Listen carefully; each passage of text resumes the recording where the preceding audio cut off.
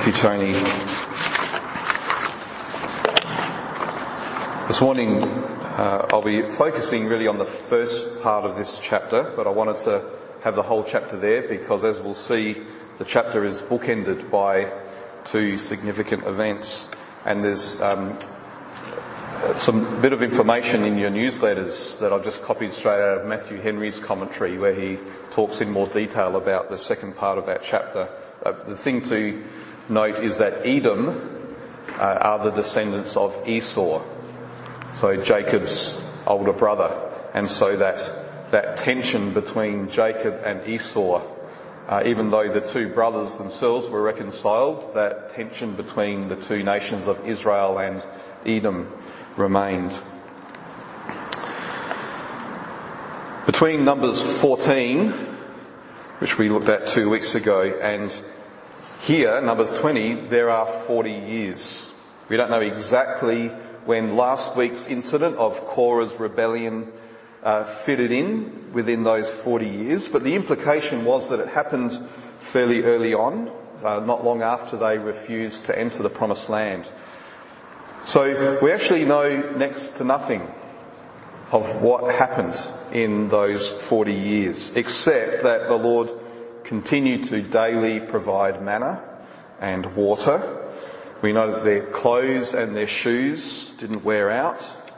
And we also know that one by one, those of the older generation who had rebelled the moment they were brought out of Egypt died off in fulfillment of what the Lord had said.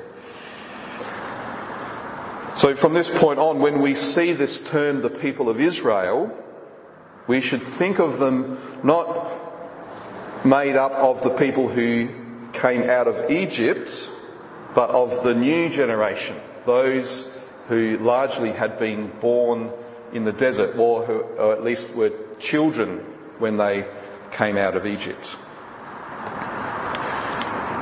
Now to us, verse 1 might simply read just like a bit of trivial historical information. Where they came to, the wilderness of Zin, when they got there in the first month, and something that happened there. Miriam died. Miriam, the sister of Moses and Aaron. But these aren't trivia. Moses has deliberately worded it this way. Each of these details is a cue to make us recall the very beginning of Israel's journey out of Egypt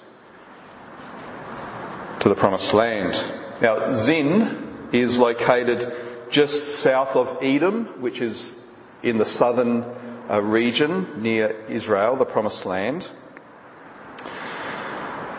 And the crossing of the land of Edom would be the final leg before entering the land. But there's a bit of a play on words here, because the wilderness of Zin, with a Z, sounds like the wilderness of Sin, with an S. That's the name of the region that Israel came into when they crossed the Red Sea. Now, what time of year did that happen when they crossed the Red Sea and entered the wilderness of Sin? Well, it was the first month. It was the time of the Passover, which is why that month of the Passover became not only the first month of their calendar year, but that month in which they would always have to celebrate the Passover. And what was the first thing that happened after the sea was crossed and after Pharaoh's army was drowned in the sea? Israel sang a song led by Miriam. When we looked at this story way back when we were in Exodus chapter 15, I pointed out that it's thought likely by scholars that Miriam was the author of this song. We know it as the Song of Moses, not because he wrote it, but because he is the one that the Lord used to bring about that deliverance. We're told that Miriam was a prophet who led Israel in this song of victory with her band of women playing the tambourines. And the implication there is that Miriam continued to lead Israel in this way throughout their travels. So her death here marks the end of an era, but it's also the start of a new one. Just as Israel stood on the brink of a new journey after crossing the sea, so too this next generation is at the first stage of a new journey, not to the land, but into the land. So this end of the era is marked by Miriam's death at the beginning of this chapter, Aaron's death at the end of the chapter, and in the middle is a preempting of Moses' death that will come before they enter the land. So the last of the old generation is dying out, and it's like the last are the three leaders, Miriam, Aaron, and soon Moses. And so the next generation of leaders need now to step up and to take their place. Now, in case you haven't noticed it yet, whenever we look at an Old Testament passage, we always look at how it points us forward to Jesus. How Old Testament characters are a prefiguring of Jesus, either by their similarities to him or by their notable contrasts with him. Or they are a lesson and an example for us for how we should respond to Jesus. So even though Miriam is only mentioned briefly here, we should take note of how Miriam points us to Jesus. You may know the story. We first meet Miriam as a young girl at the time of Moses' birth. She witnessed her mother putting Moses in a basket and hiding him in the reeds in the river to save him from being killed along with all the other newly born Israelite children. She was still nearby when Pharaoh's daughter found the baby, and she was instrumental in making sure that Moses wasn't killed, but was actually raised by his own mother and eventually adopted by Pharaoh's daughter. So through Miriam's actions, the Lord ensured that Moses was raised up to be Israel's deliverer. Miriam had as her role model the midwives, Shiphrah and Puah. And we pointed out that their names are mentioned, but we don't actually know the name of the Pharaoh. These midwives had refused to kill the newborn children. So faith-filled and courageous women feature prominently at the start of the salvation story of Israel. Well, centuries later, another woman with the same name appears on the scene in the Bible story. The Greek name Maria is a translation of the Hebrew name Miriam. So Mary is the same as Miriam.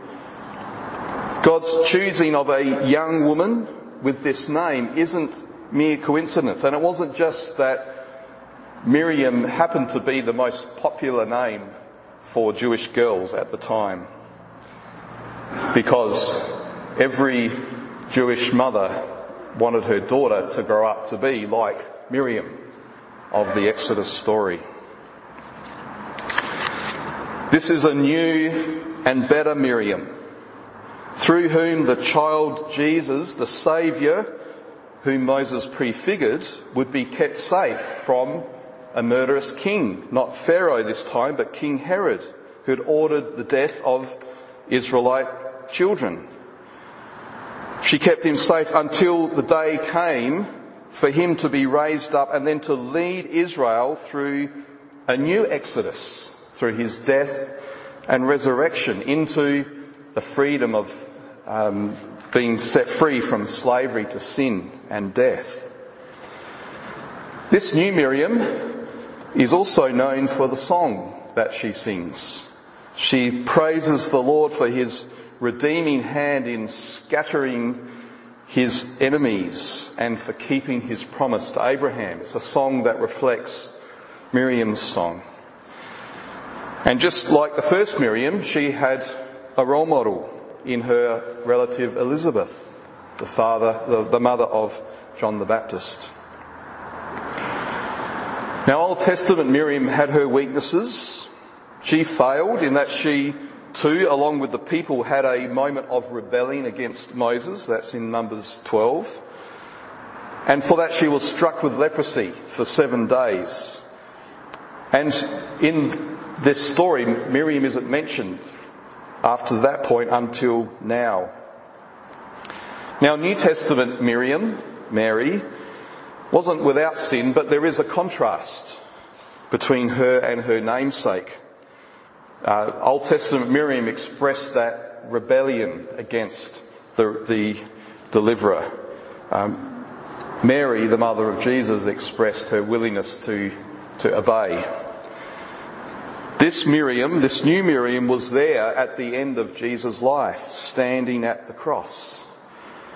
And, there she is, and she was there in the upper room on the day of Pentecost, along with the 120 disciples who were praying and who were the first to receive the Holy Spirit. So, there were courageous and faith-filled women at the beginning of the story of the world's redemption. So while the mention of Miriam's death is brief, it's significant, because Miriam points us forward to Mary, and through Mary to Jesus. But this chapter isn't just about reminding us of those great acts of redemption that marked the beginning of Israel's journey. It also is a reminder of what took place in the wilderness of sin 40 years ago, not long after Miriam's song. The people complained because they had no water. And in case we miss that connection, verse 13 says, "These are the waters of Meribah, where the people of Israel quarrelled with the Lord, and through them he showed himself holy." Now, they're not literally at the geographical place, Meribah. That's 300 kilometres away from where they actually are in Kadesh. But they're there in their hearts. Remember, this is the new generation, not the old. Those who were over 40 may have remembered when they were children what happened at Meribah. But the point's been made that this new generation is actually no different to their parents.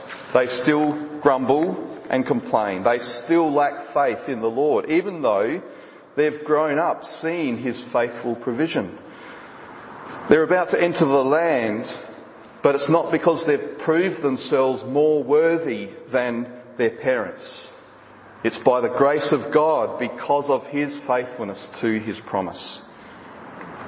Don't believe the myth that the world tells us that human beings improve with each successive generation. We're easily tricked into thinking that because of advances in education and technology and communication that's happened through human history. We tend to think that a human being today is somehow morally or ethically superior to a human being in ancient times, and that future distant generations will be even better than us. The Bible has a different story. The early genealogies in the book of Genesis speak of great advancements in human civilization and technology and art, while at the same time speaking of great moral and evil degradation, culminating in the judgments of the flood and the scattering of the people from the city of Babel. Humanity thought they were improving themselves by accomplishing much, by building cities and empires and having a united society, yet in reality their hearts remained desperately wicked and they remained under God's wrath. Our 21st century arrogance over what we've achieved, in which we take credit for all that we have that's good, we ignore the fact that it's all still an undeserving gift from God. And a lot of what we have today that's good is the fruit of 2,000 years of the impact of the Christian faith on the world. Yet, the things that were raised for prayer this morning remind us human beings are still capable of the greatest depths of evil. Our advanced technology allows us to do the same as ancient people, but on a much larger scale, both for good and for evil. All that we've built with our own hands can be so quickly snuffed out if the Lord chooses to bring it to an end. So we still wake, we still live each day by His grace, not by our own worthiness. There's another reason, though, why we're told that these waters are the waters of Meribah. And it's a reason that's not given explicitly here in Numbers, but it's given in the New Testament. And the New Testament interpretation of this event gives us insight into why it was that the Lord's instructions to Moses here were different to what they were 40 years ago. Here he's told simply to speak to the rock instead of strike it with his staff. It will help us understand why the Lord was so insistent on the method to the point that he was angry at Moses for doing it differently. 1 Corinthians 10 tells us, I want you to know, brothers, that our fathers were all under the cloud and all passed through the sea and all were baptized into Moses in the cloud and in the sea, and all ate the same spiritual food and all drank the same spiritual drink.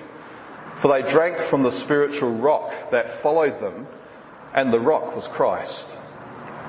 Nevertheless, with most of them God was not pleased, for they were overthrown in the wilderness. Now, Jewish teachers at the time of the New Testament actually taught that the well that was created from the rock at the beginning of their journey literally followed them as they journeyed through the wilderness, in the same way that the smoke and the fire literally travelled with them. Paul's not saying that those Jewish teachers were right, but that's what he's picking up on here. That the Lord provided water for his people from the beginning to the end. Wherever they camped, there would be water.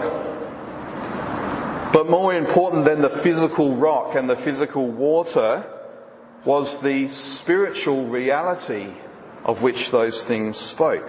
The continuous supply of water signified the life-giving presence of the Lord that they knew when they entered into covenant with him. Jeremiah 2:13 the Lord calls himself the fountain of living waters. Jesus said to the Samaritan woman at the well, if you knew the gift of God and who it is that is saying to you, give me a drink, you would have asked him and he would have given you living water. But whoever drinks of the water that I give him will never be thirsty again. The water that I give him will become in him a spring of water welling up to eternal life. And then when he was at the Feast of Tabernacles, when the Jews commemorated this time of travelling through the wilderness, on the last day of the festival, when they remembered the water coming out of the rock, he stood up and he cried out, if anyone thirsts, let him come to me and drink. Whoever believes in me, as the scripture has said, out of his heart will flow rivers of living water. So this isn't just an idea that Paul came up with. Paul knew what Jesus had already said and already claimed that Jesus is the rock which this physical rock signified, the one who gives living waters, and the waters are the Holy Spirit. So let's remind ourselves of how the water was provided the first time. The Lord said to Moses, "Pass on before the people, taking with you some of the elders of Israel, and take in your hand the staff with which you struck the Nile, and go. Behold, I will stand before you there on the rock at Horeb," that's Sinai, "and you shall strike the rock, and water shall come out of it, and the people will drink." And Moses did so in the sight of the elders of Israel. Now Moses' staff was the instrument of judgment. When he stretched it out, the Lord's power would be manifested in signs and wonders, and judgments would come upon the Egyptians. It was the staff that was stretched across the Nile that turned the waters of the Nile into blood. But here, the direction of judgment is being reversed. The Lord positions himself on the rock so that when Moses strikes the rock with his staff, it's as if he's striking the Lord himself. Why did the Lord tell Moses to do this?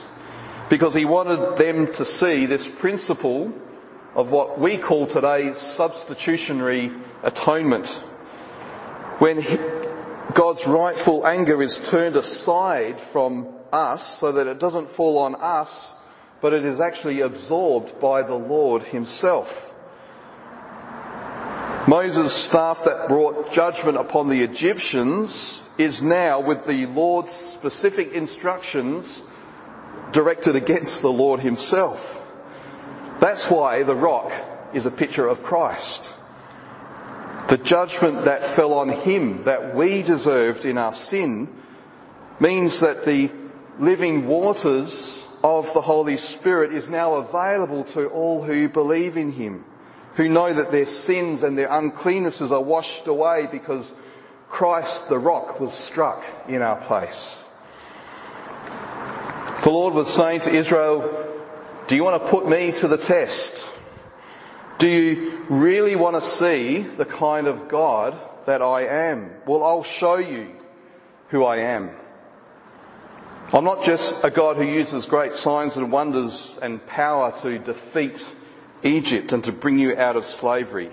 I'm not just a God who saved your firstborn sons from death by the blood of a sacrificial lamb. I'm not just a God who made bread fall from heaven and who turned bitter waters sweet. This is the God I am.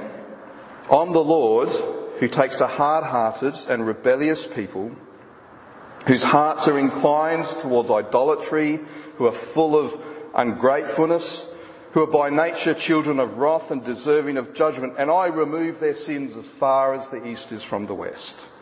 And I revive them with streams of living water.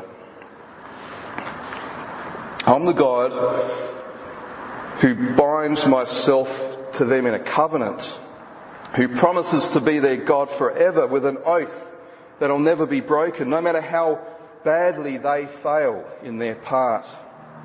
And I'm the God who will one day step into this world, walk among them, and who himself will be struck by the rod of judgment to atone for their sins once for all. Do we need any more proof of the goodness of the Lord and the fact that the God who sent his Son, who came and stood in our place, was condemned by both men and by God, who bore all of our grumbling and our complaining.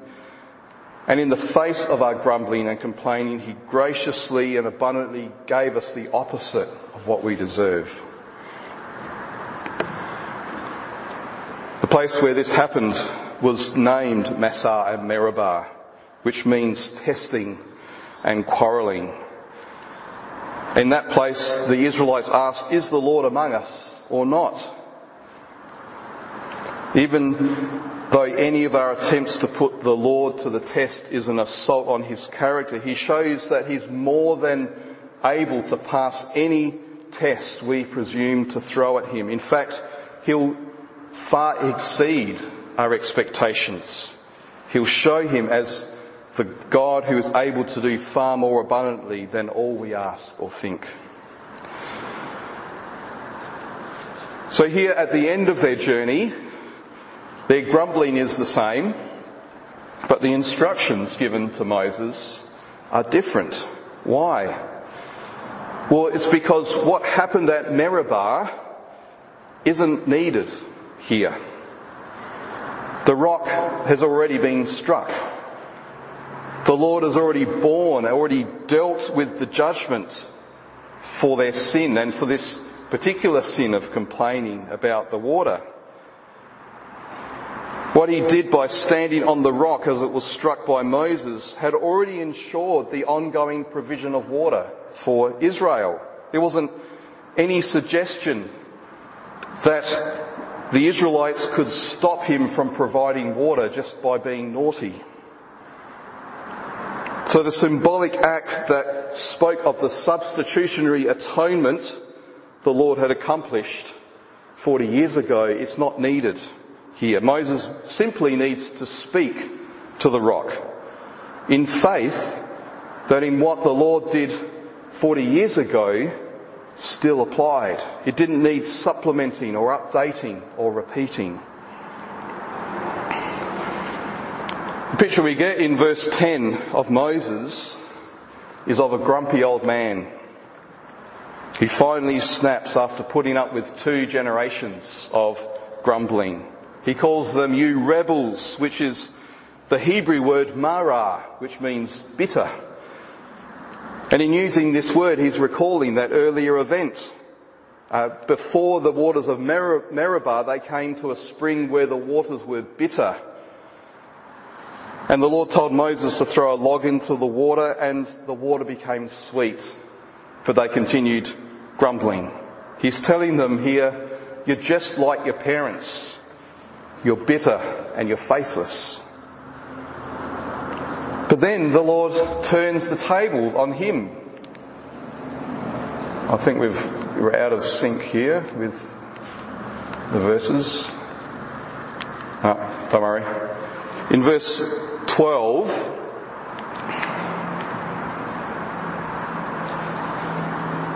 he says, you did not believe in me to uphold me as holy in the eyes of the people. Why? Because in his words and in his action of angrily striking the rock twice, Moses painted a picture of the Lord as the grumpy old man.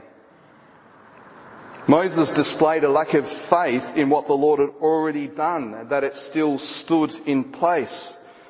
His grace given at Meribah was still being poured out at Kadesh, a name which incidentally means holy. The Lord's holiness is displayed not only in his separation from and his intolerance of sin, but also in his consistency in remaining true to what he's already said and done. But by trying to repeat Meribah by striking the rock, Moses was essentially saying to the people, your sins are too bad. This time you've gone too far. You've annulled what the Lord did in the past. You've exceeded his own ability to make sure that his word still applies. And now we've got to push the reset button and start all over again. But the moment we say anything along the lines of, my sin is too big for God to forgive, or, I know that Jesus died for my sins, but I'm not sure if his death covers that one that I've just committed, or that one that I've just witnessed someone else commit. It's not just that we have a deficient understanding of grace and will struggle in our own sense of assurance. By saying that, my sin is too big for God to forgive, we're defaming God. We're saying that we're able to do something that makes us more powerful than God. We're claiming to be able to commit a sin that will render his grace insufficient, that will make Jesus' death powerless to save. It'll mean that God has not only been untrue to his promise, but he hasn't been able to save his people from their sins. That's why Moses was so strongly disciplined by being kept from entering the promised land. What he did wasn't just carelessness in following the precise instructions. It was a defaming of God's character, and it was robbing the people of their assurance of grace. What God accomplished in the cross and resurrection of his Son was final, complete, entirely sufficient to deal with our sin. We were crucified with Christ. We died in him to sin, and now we have been clothed in the perfect and complete righteousness of Jesus. When he said, "It is finished," it was finished. As finished as God's work of creating was finished on the sixth day. Which is why the day after Jesus' crucifixion was the Sabbath, the day when he rested, because the work of redemption was finished. So your salvation didn't happen at the moment you first believed. When you believed, you were receiving a salvation that was already completed 2,000 years ago.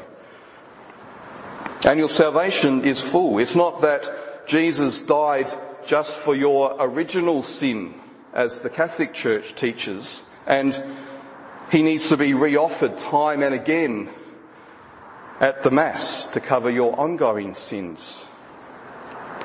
And it's not that Jesus died for all of your sins up to the moment you believed, and now you need to make up for all of the sins that you commit as a Christian. And it's not that Jesus died for 99.999% of your sins, but you're constantly in danger of unwittingly committing the unforgivable sin against the Holy Spirit. See, we've all committed that sin. We all lived in that sin when we were alienated and hostile to God before the Spirit did his work in our hearts to renew us and to draw us to the Father through the Son. So for a believer in Jesus, the unforgivable sin is in the past. The work of the cross cannot be supplemented. It cannot be repeated. Christ died once for all. We cannot reoffer him. We cannot add to his work. All we can do is what the Lord commanded Moses to do. Speak. Speak of what has already been done. Speak of Christ and the sufficiency of his grace for all who come in humble and simple faith to the foot of his cross. Speak of him as the one from whom flows these streams of living, cleansing, purifying, renewing, sweet water of the Holy Spirit. Speak of this flow that never stops, never dries up, it's never turned off, it's never withheld from anyone on whom it's being poured. Let's pray. Father, we stand amazed when we see what you have done in Christ, once and for all. Nothing else needs to be done. Nothing can be added. It wasn't too much, it wasn't too little. It was exactly what was needed for us to be brought to you, to be reconciled to you, and to be made your children. Father, we ask that by the power of your Holy Spirit, in all we do, all we say, all of our thoughts, all of our actions, they might be shaped by this knowledge that we are in Christ and that he has done everything for us. Father, we thank you for the gift of your Holy Spirit who has been poured out upon us by the risen Jesus. Thank you that he gives us life and breath and faith and hope and enables us to walk in a way that pleases you. We ask, Father, that we may never grieve him and his presence in our lives. And Holy Spirit, we ask that you will fill us and enable us to live a life that pleases you and the Father and the Son, in whose name we pray.